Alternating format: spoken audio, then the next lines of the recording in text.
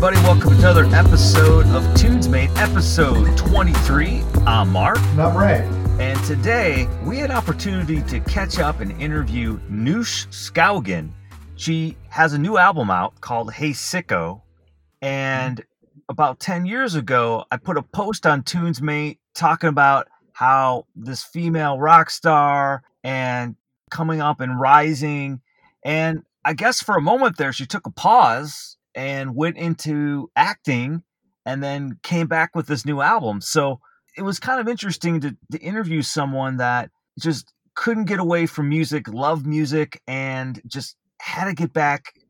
She was telling me that on her first album, she put together 100 songs. I guess it was, she really wanted every song to be just like Jagged Little Pill, where there were 7 singles that she could release. So if you listen to her music, you can see where she came from her first album to her latest releases. And I don't know, it was just fascinating. Yeah, that's part of it, right? Is that if you're interested in music, a lot of times you don't ever want to really give it up. You give it up for a while and you find your way back to it.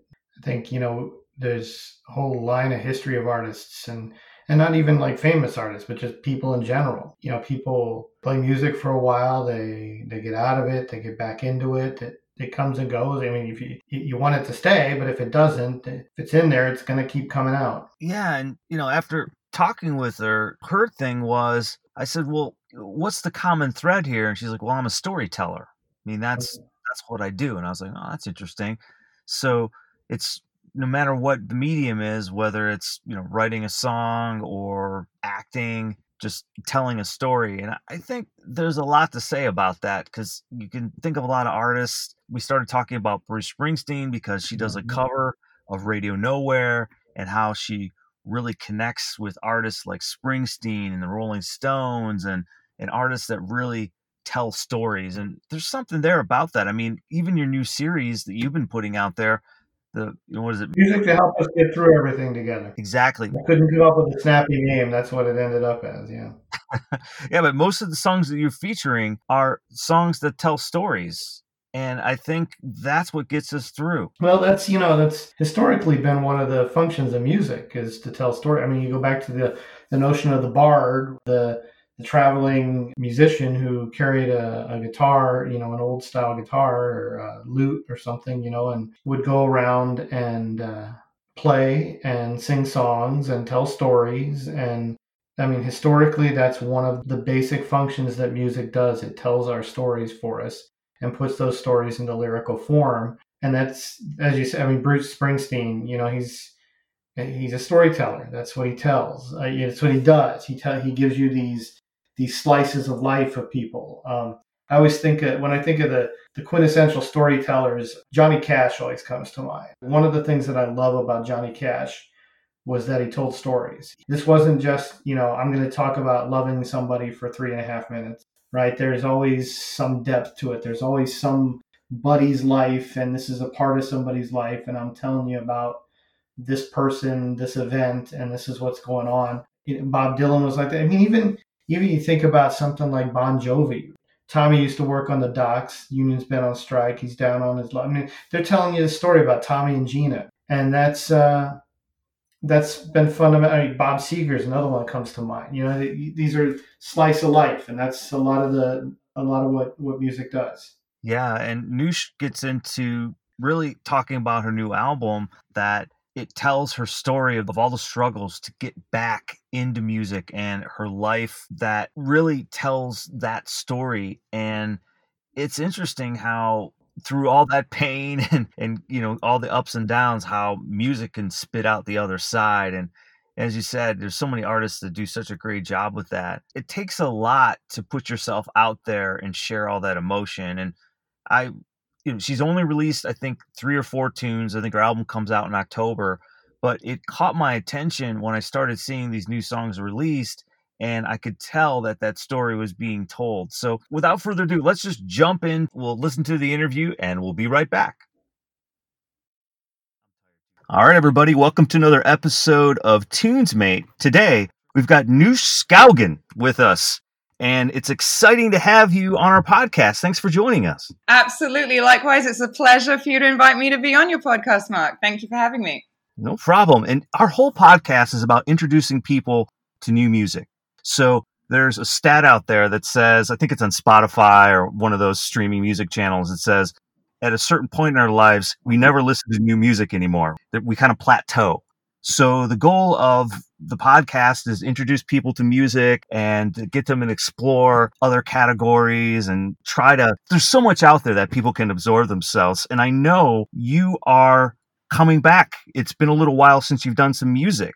Is this correct? Absolutely. Yeah. I released my EPs and my first album, Lost and Found, almost a decade ago, I think. So this album has been a decade in the making.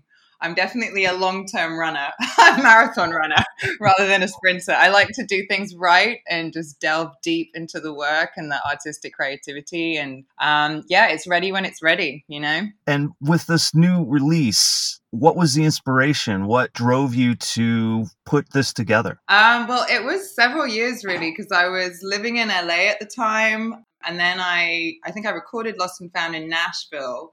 So then I ended up moving to Nashville for a year or two, basically. And it was just an amalgamation of all those experiences touring, because I toured pretty much the West Coast. And when I was in Nashville, I did all the college tours around Cincinnati and, like Tennessee and everything. And I just had so many experiences with the band and so many life experiences that I just started. I remember writing Run Baby Run on my sofa on my couch in East Nashville. And it just came really easily. And it was like a one session thing. In half an hour it was written, which is very rare for a song. But when it happens like that, it's almost like you're not the one writing it. It's like, it's just something that's divinely channeled through you and it just blurts out on the paper. And then, it was just, over several years. And then I came back to London, I think, and kept on writing. It was about, basically the whole album is about transformation, rebirth, like saying goodbye to the old and the dark night of the soul and everything, and being reborn stronger, going through those hard times and those life-challenging experiences that make you stronger at the end of the day. But when you're in it, you don't realize it. You have to go through it, and then you're like kind of like a phoenix rising. So that's the theme of the album, is rebirth and transformation, pretty much, and realizing that the world we live in is not really the world. What we see with our eyes is quite a deception, and you create your own reality. And I think it's so weird when I put out this record, because we were umming and ahhing with my team, like, it's COVID, the lockdown, should we release it? Should we not release it? And I was like, you know what?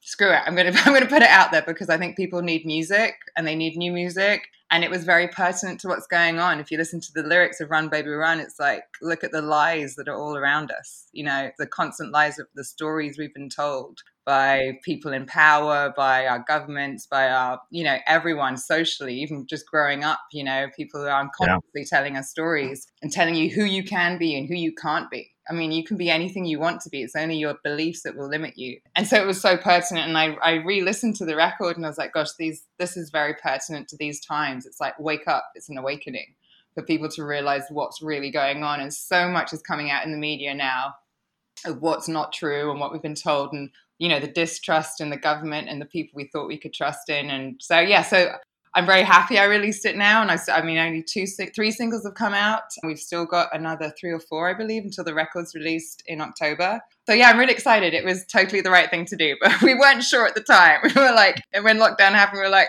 do we do this? And then I was like, let's do it. So yeah, I think a lot of artists are in that same position, and either they're holding on to the record because they want to release it at a certain time because they want to go out and tour. And I imagine that's probably challenging right now, obviously, because Absolutely. Of COVID. But so how are you getting by right now? Are you constantly practicing? How are you coping with the inability to tour at the moment? Well, I like to create in dark spaces. I love studio work. So it's just channeling that energy in a different way and staying creative and playing and being creative and writing at home, obviously in lockdown. And just, whenever you get some inspiration, I always write it down in my journal. I journal in the morning. If an idea comes to me, I pick up the guitar. or I have a keyboard as well. So whichever one I feel is the right one to start on. So I'm still being creative. It's just keeping those creative juices flowing, because tourings are very different. It's like the product, like the artwork is already made, and then every time you play it to an audience, it's a different vibe, because you're receiving the energy from the audience, and what you play back to them is fueled by the energy that the audience gives you. And I love it, and I miss it terribly. But obviously we can't do that right now. But hopefully we will do soon. With London, it's been really sad, and I'm sure it's been the same in the States. I mean, I know LA, when I was living there, all those small venues like the Mint and all those places, that the Whiskey, and I just, I don't know how the small businesses are coping, because they need to be alive for young bands to be able to play their music, for people to know who they are. And without that, for small emerging bands and independent artists, we're not going to go straight to the O2. We're not going to go straight to the Hollywood Bowl. It's going to be those smaller venues that support us. And I just really hope they can fall through, because we really need them.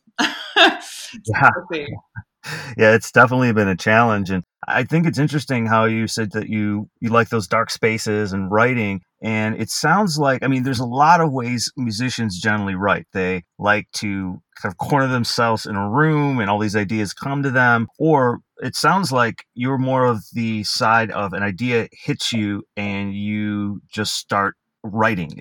Yeah. Okay. Pretty much that's me. I'm not Diane Warren, who goes into my office at 9 a.m. and leaves at 6 and just makes myself write. For me, it's always been but the inspiration hits me. And it's normally when I'm on the move, to be honest. I'm in a car, I'm in a plane, I'm in a bus, I'm walking, I'm running, I'm walking my dog. I remember when I wrote this record, because we did it with Michael Beinhorn, who'd just come off recording Celebrity Skin and Nobody's Daughter with Hole. And I think I must have brought nearly 100 songs to him. And he literally went through all of them and was like, right, there's about 8 we can use that are were really good to be on the album, because I wanted it. My objective was it to be like Jagged Little Pill, like Alanis Morissette. I think she had 7 singles on that album back in the day. And that was my objective. I wanted every song that could be a single. It could stand on its own, because I was so tired of getting records, and you know how they just put fillers in. There's one hit on there and then everything else is a filler, and they're not good, and you get disappointed. I mean, growing up, I remember going to the record store and going, oh my God, this is an amazing album. And you listen to the whole album, it's like, there's only 1 or 2 songs. So we rented a really cool little studio thing on Venice Boulevard by Venice Beach. And when he said 8 songs, I was like, oh my God, Crikey said, we're not going to even start rehearsing until we've got 12 standalone songs. So I remember whenever I couldn't write, I just walked along Venice, and there was a drum circle, and there was just so many things going on. And it was the movement, actually, just physically being physical and walking or running or doing something, then the ideas came. When I sit down, it's like writer's block, massive writer's block. So that's how I work. That's interesting. Yeah, I was talking to Jim Brickman, he's a piano instrumentalist, and he was saying he actually finds inspiration during the sound check when he's sitting down at a new instrument, which I thought was interesting, that he says that there's only so many songs that one instrument can, I guess, create. And I was like, wow, that's fascinating that the actual instrument itself somewhere else can inspire. So you're saying when you're moving, things hit you. Where's the strangest place you've had inspiration? Has it been on top of a mountain or something? Well, I'm a snowboarder, so yeah, for sure I've had ideas while I'm on the top of a mountain. Gosh, I'm trying to think the weirdest place. I mean, yeah, maybe a mountain. Is just, yeah, maybe in the air. I've been on planes. I love being on planes and writing. And yeah, I think probably up in the air. That's where I've had my strangest ideas. Yeah, it's interesting how certain places, and one of the things I also found interesting was I was listening to an older interview, and you're saying that you started on flute, then you moved to saxophone, and then you went into guitar. And I think that's also interesting too, is how people make the transition between instruments. And I think it's like even Mike Anthony from Van Halen, I think he played the trumpet. And then he became a bassist of one of the biggest rock bands in the world. What about you? So you got a keyboard, a guitar. Are there certain things that you started to dabble with? Are you playing with any special effects on those? Is it just a straight up acoustic, or what type of instruments do you just typically inspire you that you have lying around? Well, first of all, I would agree with the other guy that you interviewed. Definitely when you pick up a different instrument, it automatically has a whole new range of song ideas on it, because there probably is only a certain amount of songs. I mean, Nashville, there's a joke where there's 3 chords for every song. So, I mean, it's just how you see the world and how you choose to portray that world and how you want to express that. I remember speaking to the Black Keys manager. He was like, it's exactly that. It's whatever glasses you're wearing, and that's you as an artist. That's your vision. That's why so many different songs are written on guitar, but they're all different because it's the actual person writing it. And then, of course, you have the band coming in, you have their influence and their riffs and their ideas, when you're actually getting down to it. But yeah, I mean, if I start on piano, it's definitely going to be a different vibe. Like Starts When It's Over, I wrote that with Jeff Trott, who's Sheryl Crow's longtime collaborator. And we started more on keys. And we had this let's put some electronics, electronica in it. So that has if you listen to Starts When It's Over, that was just released on Friday, it's definitely got a heavy electro feel to it. And more of it's like a rock ballad, I'd say. So it definitely influences how the song, from the very inception of the song, how it's going to be. Whereas if I write on guitar, which is Run Baby Run, it's very guitar bass driven and heavy rock driven. It's a rock song. So yeah, but I definitely want to expand and get a sitar. I love Middle Eastern. My father's Persian, he's Iranian. So I grew up with that Middle Eastern music in the house. And that's why I started on flute, because the whole family would just come in and play. They didn't read music, but it would just be, my grandmother on violin, my dad on the accordion, my uncle on the piano, but it was all by ear. And that was kind of when I was like, you know what, this is great. And I play sax on Radio Nowhere. So I kept that because I used to be in jazz bands and funk bands. So coming from wind instruments and being a classically trained musician, initially I wanted to be Charlie Parker. I thought jazz was the best thing ever. And my dad was like, you're going to be broken living in Chicago. I was 14. And that scared the living daylights out of me. And I was like, okay, so maybe I don't want to do jazz. So this is what I'm saying, how parents and what people say to you when you're younger really can influence the direction you go in. But yeah, so that's when I picked up the guitar, because I was like, okay, I need to be able to write the songs, because you can't write on a sax or a flute. You can add to it, but you can't write the song from the start on that. So that's kind of when I went to guitar. So yeah, I can't remember what the question was that you asked me, but I went off on a tangent. Got it. Well, it's interesting that you've done that. And then also, I know I've recently saw that you've done some acting. So how did that happen? Well, I think when people ask me, what do, I say I'm a storyteller. And for me, an artist, you're an artist in whatever form or shape you choose to express it in. So I think an artist could be a painter, could be a sculptor, could be an actor, could be a director, could be a songwriter. There's so many different forms, even a gardener. I mean, I've just been doing up my garden, with my own hands. And I was like, this is so creative. When you choose the colors, it all comes back to the same thing as of being an artist. So the acting, I think I was in LA at the time, and I had my second round with Maverick Records. This was back in the day when they had Michelle Branch and Alanis. And Guy Oseary, the president, came in. Obviously, this is Madonna's label. And we thought it was a done deal. And then the same day, they were like, no, we're not going with it. And I'm a Scorpio, so I'm 0 or 100. And I got so disappointed and just it crushed my dreams that I literally threw my guitar away. I was like, I don't want to see this guitar anymore. And I was like, I want to do something else creative. And so I decided to go to the Lee Strasberg Institute in LA. I was like, I'm just going to see what acting's like. And it just kind of flowed from there. While I was still at that school, I got an offer to do The Road to Empire. And then I got a part on Passions, which is a daytime soap. I don't think they're running it anymore, but back in the day they were running it. And I didn't even try. It just kind of flowed into my life. For me, it was more like a distraction. I just needed a break from music, because music is everything to me. And I think when you want something so badly, it can be so crushing when you don't get what you want, or you don't get it the way you want it. So it was the great distraction. That's kind of how it started. And then I loved it. And it just went from there. And I've done CSI. I've done a comedy for E4, which is now premiering in the States on August the 18th on the CW network. The CW network just bought it. So you guys stateside will be able to watch it. So that's awesome. And the film I did was about the Kurdish female warriors that fight ISIS. So that was a lot of fun.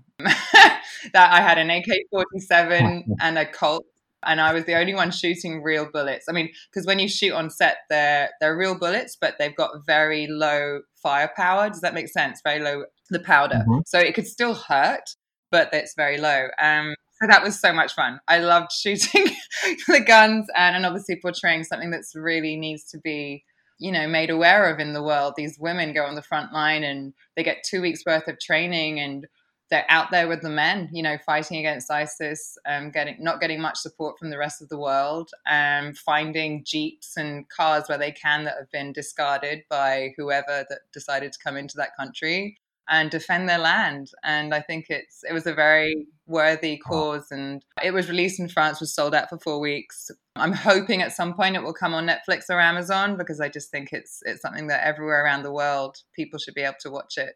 So yeah, but I was basically playing myself, a rock and roller with a guerrilla warrior, essentially. So yeah, it kind of suited my personality to play that type of role. So that's how the film stuff happened and the TV stuff. That's amazing. I like that storyteller. And from that, I couldn't imagine that when you're acting, you're thinking of songs. I can't imagine that those new situations that you're putting yourself into can reflect on both sides, where it can inspire you as an actor and can inspire you as a musician, because like you said, you're a storyteller, and that's wow. Yeah, they definitely influence each other for sure. I mean, when you read a script or anything, or characters, you play a character, like that character would certainly have a different perspective on the world, because obviously when I write my own songs, it's my perspective of the world and how I see it, whereas when I play a character, it's their perspective. But it can definitely seep through. You become one while you're filming. So yeah, I have had ideas, definitely. They complement each other. I mean, it's all storytelling for me. Well, I know your new album is out and there's a lot of music of yours that's out there. If someone wanted to just discover, Noosh and what you're about, where would you tell them to start? Is it the new album? Because I know the new album is a lot of effort. Yeah, I mean, that was blood, sweat, and tears for a decade. So yeah, I would say start with the new album, because that's who I am now, if that makes sense. And then then they can go back and see the progression from the start, basically. Yeah, I mean, I always wanted to do rock music, and I think Skid was my first single. And it was folk rock at the time, because I mean, my influences are definitely classic rock, like the Stones and Zepp and Bowie and everything. But I also love Joni Mitchell and Bob Dylan and stuff. So initially it was a folk rocky kind of vibe. And then Lost and Found, I'd say, because I did that in Nashville, recorded it and Nashville musicians are amazing. Oh my God, you come in, you play it on the guitar, and like within one take, it's like they've been rehearsing it for years. They're just insane. It was Keith Urban's band. They are the best musicians in the world if you ever want session guys. So yeah, I would say start with a new album. The best place to go is my website. That's where you'd get all the info. That's why I've got like how I describe how the album happened and the stories, with my bass player walking off the stage at the Viper Room because he had a party to go to in the hills. And we were all just like, what are you doing? You're just leaving middle set. But we carried on. But stories like that, that just at the time you're like, you're insanely mad. But when you look back at it, it's all part of your history and all the fun times of doing rock music. Because I don't think in other genres that really happens. But in rock, there seems to be a very rebel attitude.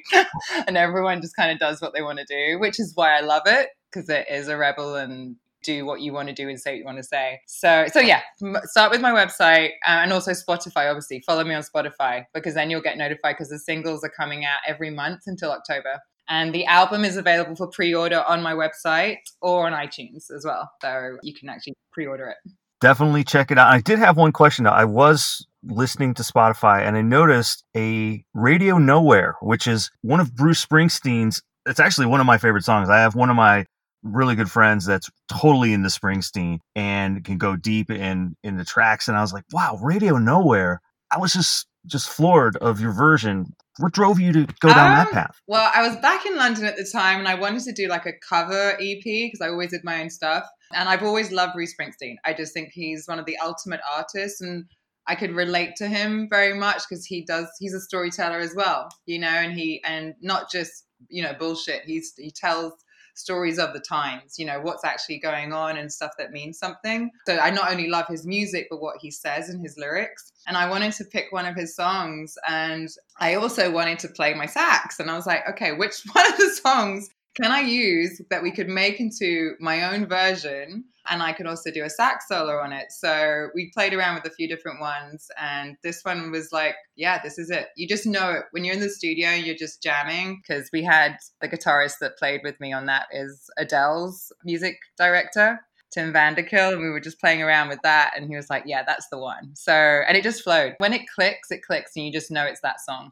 And it was just such a great song to play. So yeah, we did that in Soho, and it was a lot of fun. Yeah, that's amazing. So you talked about the Stones, you talked about all the producers and musicians you've worked with, and just curious about if there's any other music artists that is on your bucket list or your wish list that you would love to work with. Oh my God. Well, I'd love to do a song with Keith Richards. That would be insane. I was actually on a plane with Ronnie Wood once, and he was sitting two chairs in front of me. I was like, God, I could just go up to him and say, hey, do you guys, the Rolling Stones, want to do a song with me? But I didn't. So I thought that wouldn't have been correct. But yeah, in terms of artists, I've always loved Dave Grohl. I think he's an incredible performer, incredible writer, and just love his whole attitude and the way he does things. So yeah, he would be one person I'd love to work with. And obviously Rick Rubin as a producer, he's incredible. And he's just done so many incredible records. But I was extremely Michael Beinhorn was on that list. He did Aerosmith, Soundgarden, Holes. Gosh, so much Social Distortion, so many people. And he's like one of the best rock producers out there. So that's definitely one person that I'm so grateful to have worked with. But yeah, so those are my two off the top of my head. I don't think you can go any higher than those that you mentioned. So I've got one last question for you. Here at TunesMate, we do a couple things. We play around with song titles, and we've got something where we call it a send tune, where you can make a sentence out of an artist's songs. And so you try to make a sentence. But a new one that we're throwing around is called Song or Artist. So I've got one. And I'm going to throw it at you and see how you feel about it. So Cream. There's a song by Prince called Cream, or the band Cream. If you had to go down a certain direction. Oh, gosh, they're both great ones because I love Prince. My God. For me personally, probably the band Cream. That's more my style. But I love Prince's Cream. So they're both amazing.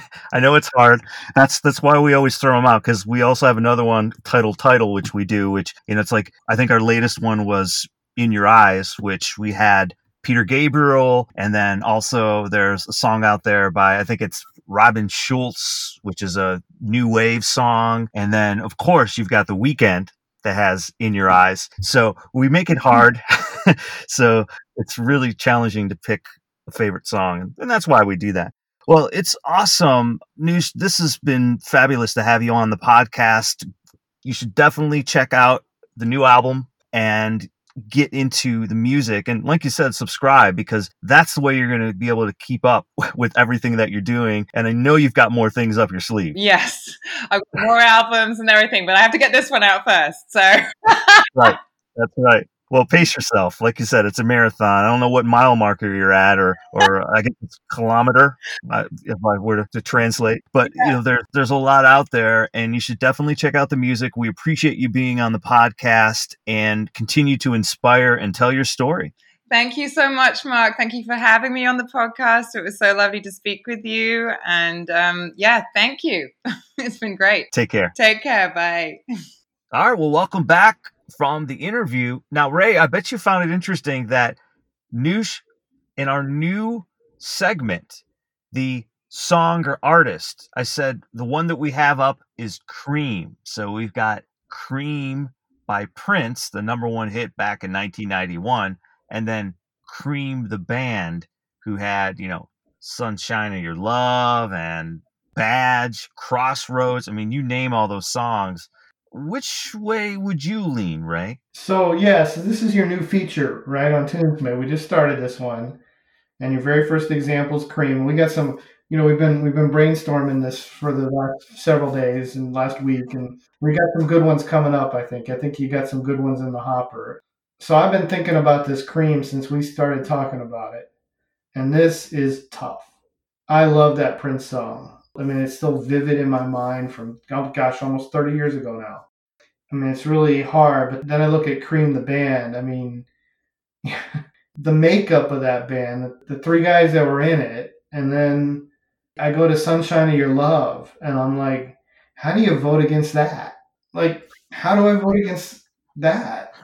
And so ultimately, I can't. And so I love that Prince song, man. I want to vote. When we first started talking about this, I thought I'm going to go with the song, not the band. I love the band's great. I mean, Clapton and Baker, whatever. But I got to go with that. And then I'm like, yeah, but well. And then I thought of Sunshine of Your Love, and I'm like, no, it's the band. So I think I haven't voted yet. I'll vote here in a moment. I couldn't vote for the longest time because I couldn't figure it out, and so finally it's the band. What about you? Yeah, I had the same exact thing, and that's the point of these, right? It's the same with title. This song artist thing. Right. It's supposed to be hard. If it wasn't, then we probably wouldn't put them up on the site. They'd be, be a slam dunk or something. So I had the same time because that song by Prince, Cream, I don't know what he did, but when he was in that new power generation, there were a bunch of hits he had that were just flowing. And this one, I had the same thing. So I looked at a couple of the Cream songs, and then same thing. I couldn't vote against Cream because of their influence on so many other artists. And that's what I started thinking about. I know Prince has had a lot of influence too, but the influence that impacted me, like Van Halen. I mean, Eddie Van Halen says that the early Cream records is what he listened to that crafted the way he played. So I ultimately selected Cream. And like you said, we got there's some other ones up our sleeve here that are coming up, and they're going to be just as hard. Well, and I like that you mentioned the new power generation era of Prince, right? Because Prince has the Prince and the Prince, the early Prince, the Prince and the Revolution, the new power generation, the change my name to the Signy thing, the post Signy name, right? And I mean, it's almost like 5 different eras of Prince. And Cream was the biggest hit of the new power generation era. You talk about some great songs from that time period. There's some really provocative songs from that time period. Yes. Get Off. And the other one, the one that I just cranked this up in my car a few weeks ago. Sirius XM had a limited time Prince channel. Oh, I missed that. And it was on, and I programmed it, and for a week or two it was in there. And one day I was driving home, just going to, a grocery store or something like that. And Sexy MF came on. Oh yeah. And I mean the like riff in that thing.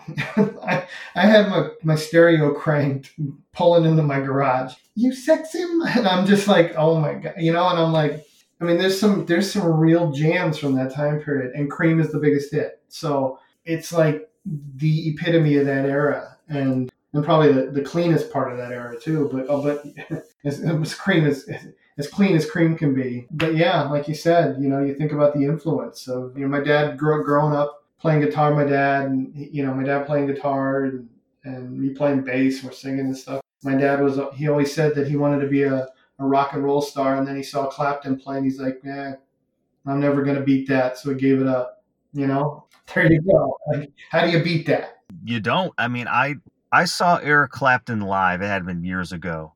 And I saw a lot of bands before that. And still to this day, that is the cleanest sounding guitar I have ever heard come out of a sound system.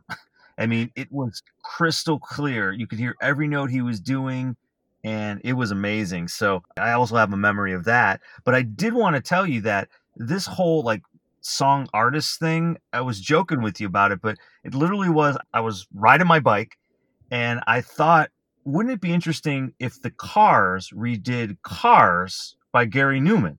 That's, for some reason, this idea went through my head, but I'm like, well, they were called The Cars. Right. And it's not the Cars, but that's what spurred it. I was like, wait a minute. I wonder if there are songs that are band names. And that's how it started. It's just so weird. But then think about that version if the Cars ever did Cars by Gary Newman.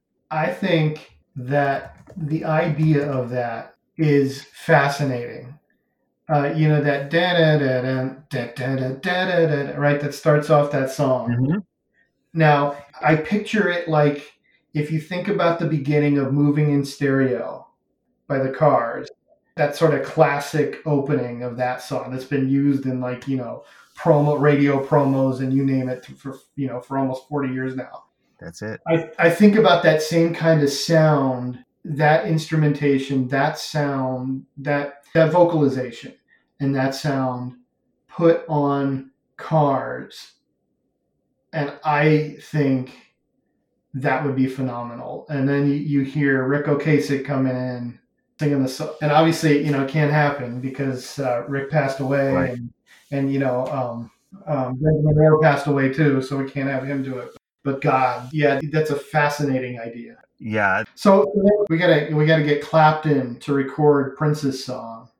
I mean, Ginger Baker passed away last year, so I can hear it. we can't bring the band back together. But Yeah, you could probably do it with Steve Winwood because the Cream by Prince has a lot of, you know, like kind of an organ sound in it. So you oh get man, Steve I can. Winwood. Okay, so I can actually hear Steve Winwood singing this in my head now. Right? Yeah, I totally can. I could totally hear. It's got kind of a "Don't You Know What the Night Can Do" kind of feel in my Mhm. head, and oh my God. So if you're listening, Eric, get Steve Winwood together and do Cream. You know what his response to us probably is? So the thing about Clapton is that I always found fascinating the way that he does his bar chords, the way that his fingers are on the board. Oh yeah. He always looks like he's flipping everybody off. The way that he holds his hand when he does bar chords, his middle finger's up, and it looks like he's flipping. That's probably his response to us. Like, yeah, right. I'm doing that. Fair. That's fair. We like to dream on this podcast. That's why we put it together. Well, and that takes us right back, you know, to the interview, right? It's, you know, it's sort of you never let that dream die, right? Yeah, I mean that's how this podcast started. I mean, we hit 10 years and was like, well, let's keep it going. Well, and that's the story of artists, like in the interview you just did. You know, she kind of came back to it. The dream never quite died. Well, think about it now, Ray. This is Tunesmate just turned 11, and this podcast just turned a year. Yeah, you were right about there. Yep. Happy birthday, Tunesmate. Happy birthday, podcast. And we hope you enjoyed the interview, and make sure to listen to Noosh Skaugen's new album and the single she's releasing, and I think you'll really dig it. It'll give you some new direction and keep you going. So without further ado, we appreciate you tuning in. Make sure to check us out on all our channels and all social media. Subscribe to our podcast. And once again, I'm Mark. And I'm Ray. And we will see you next time.